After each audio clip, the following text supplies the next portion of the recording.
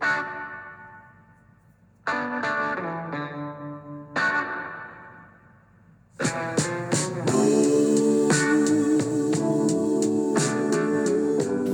morning and welcome back to the pre-market podcast for 2023.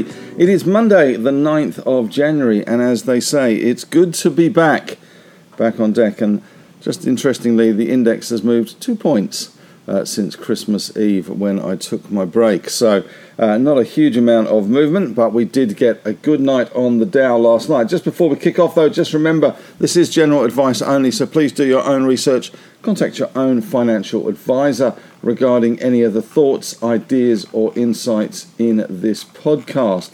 So general advice only as per usual. All right, well, let's go straight to the scores on the doors. We had a pretty impressive night from the US market on Friday, up 2.13%, 701 points, 33,631. We had a high up 781 and a low of up 67. So 701, pretty close to its high for the day. The Nasdaq was up 2.56%, 264 points, 10,569. And the S&P 500 up 87 points in the middle for diddle, 2.28%, 38.95. The VIX Volatility Index, as you would imagine, given all this breaking out of optimism, was down 6.3%, 21.11. So we did see that VIX come off as the US markets rallied strongly. European markets also up, but nowhere near as much. They didn't see the big rally in the US. They were waiting for that jobs number coming out of the US. We had the Stoxx 600 up 1.16%, FTSE up 0.87%, Germany up 1.2%, and France up 1.5% there. As far as the US 10 years go, 3.567, down 15.5 basis points. 2 years down to 4.264, down 18.9 basis points. The Aussie dollar 68.79, so that's flying at the moment. And the US dollar coming off, the US dollar index down 1.11%. The big news on Friday, of course, was the non-farm payrolls, which rose by a robust 223,000 jobs in December, but average hourly earnings grew by a smaller than expected 0.3%. So the rumours, I guess, or the thoughts are that we are entering a Goldilocks kind of period for the US economy, where growth is still relatively strong, inflation is starting to ease, and that smaller than expected hourly jobs earnings number at 0.3 pointing to that. But they've still got robust jobs growth, although there are some skeptics that think because of COVID and the divergence between the real number, the 223 that came out, and the 100,000 that economists were going for, shows that there are still some interesting divergences in the way the data is collected. But that was enough to send the Dow soaring on Friday, up that 700 points. So we did see the oil price come under a little bit of pressure, down 0.23%. Brent crude 78.50. Gold, though, doing very well, up $32.60, 1.78% to 18.66. And of course, with the US dollar coming under pressure on the back of those good jobs numbers and a waning, I guess, in terms of the inflation expectations and interest rate rises, we had copper up 2.4%, nickel up 1.5%, aluminium up 2.3%, zinc up 1.2%, lead up a smidge, and tin up 1.2%.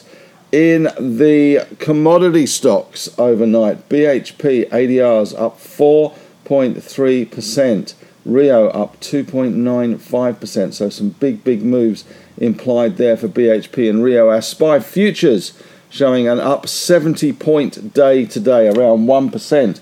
So that will be a good start to the week, although it still will be a little bit quiet and a little bit thin given the Christmas New Year trading period, although a lot of people will be back at work today, scratching their heads and trying to work out where it goes from here. As other international commodity stocks went, we had Freeport McMoran up 6.1%, Alcoa up 1.9%, Teck up 5.8%, Anglo up 5.7%, Glencore up 2.3%, Vale up 3.3%, And Albemarle in the lithium space, even lithium catching a bid, up 1.4%. Looking at the US stocks on Friday, some big movers and shakers there. We had Apple up 3.7%, Meta up 2.4%, Google up 1.3%, Microsoft 1.2%, Amazon up 3.6%, Tesla 2.5%. US banks strong as well. JP Morgan up 1.9%, and Bank of America up 1%, and Block, the artist formerly known as Square, was up 6.6%. So a good night all round. Walmart up 2.5%, and General Motors up 2.6% as well. So a good night all round there. Certainly the US market responding pretty favourably to that. Interesting news as well coming out of Brazil. Why is that interesting? I guess, well, it does have potentially some implications for Vale, although it's a long bow. But we have seen pro-Bolsonaro protesters storming Brazil's Congress and Supreme Court. So although we have Lula in charge now as president, some are taking, or not taking it, lying down. Local news today, we do have building approvals out on Monday, and we also have a new rare earths player joining life on the stock exchange today, VHM Limited, which is backed by Chris Ellison of Mineral Resources. They've got a mine in rural Victoria. It's going to be trading on the ASX today with a market cap of around 265 million. It raised 30 million at $1.35 a share. A quiet morning for announcements, although we have had CI1 issue a profit warning, but not very significant. So that's about it, but a quiet-ish start to the week with a 70-point rally on the SPY.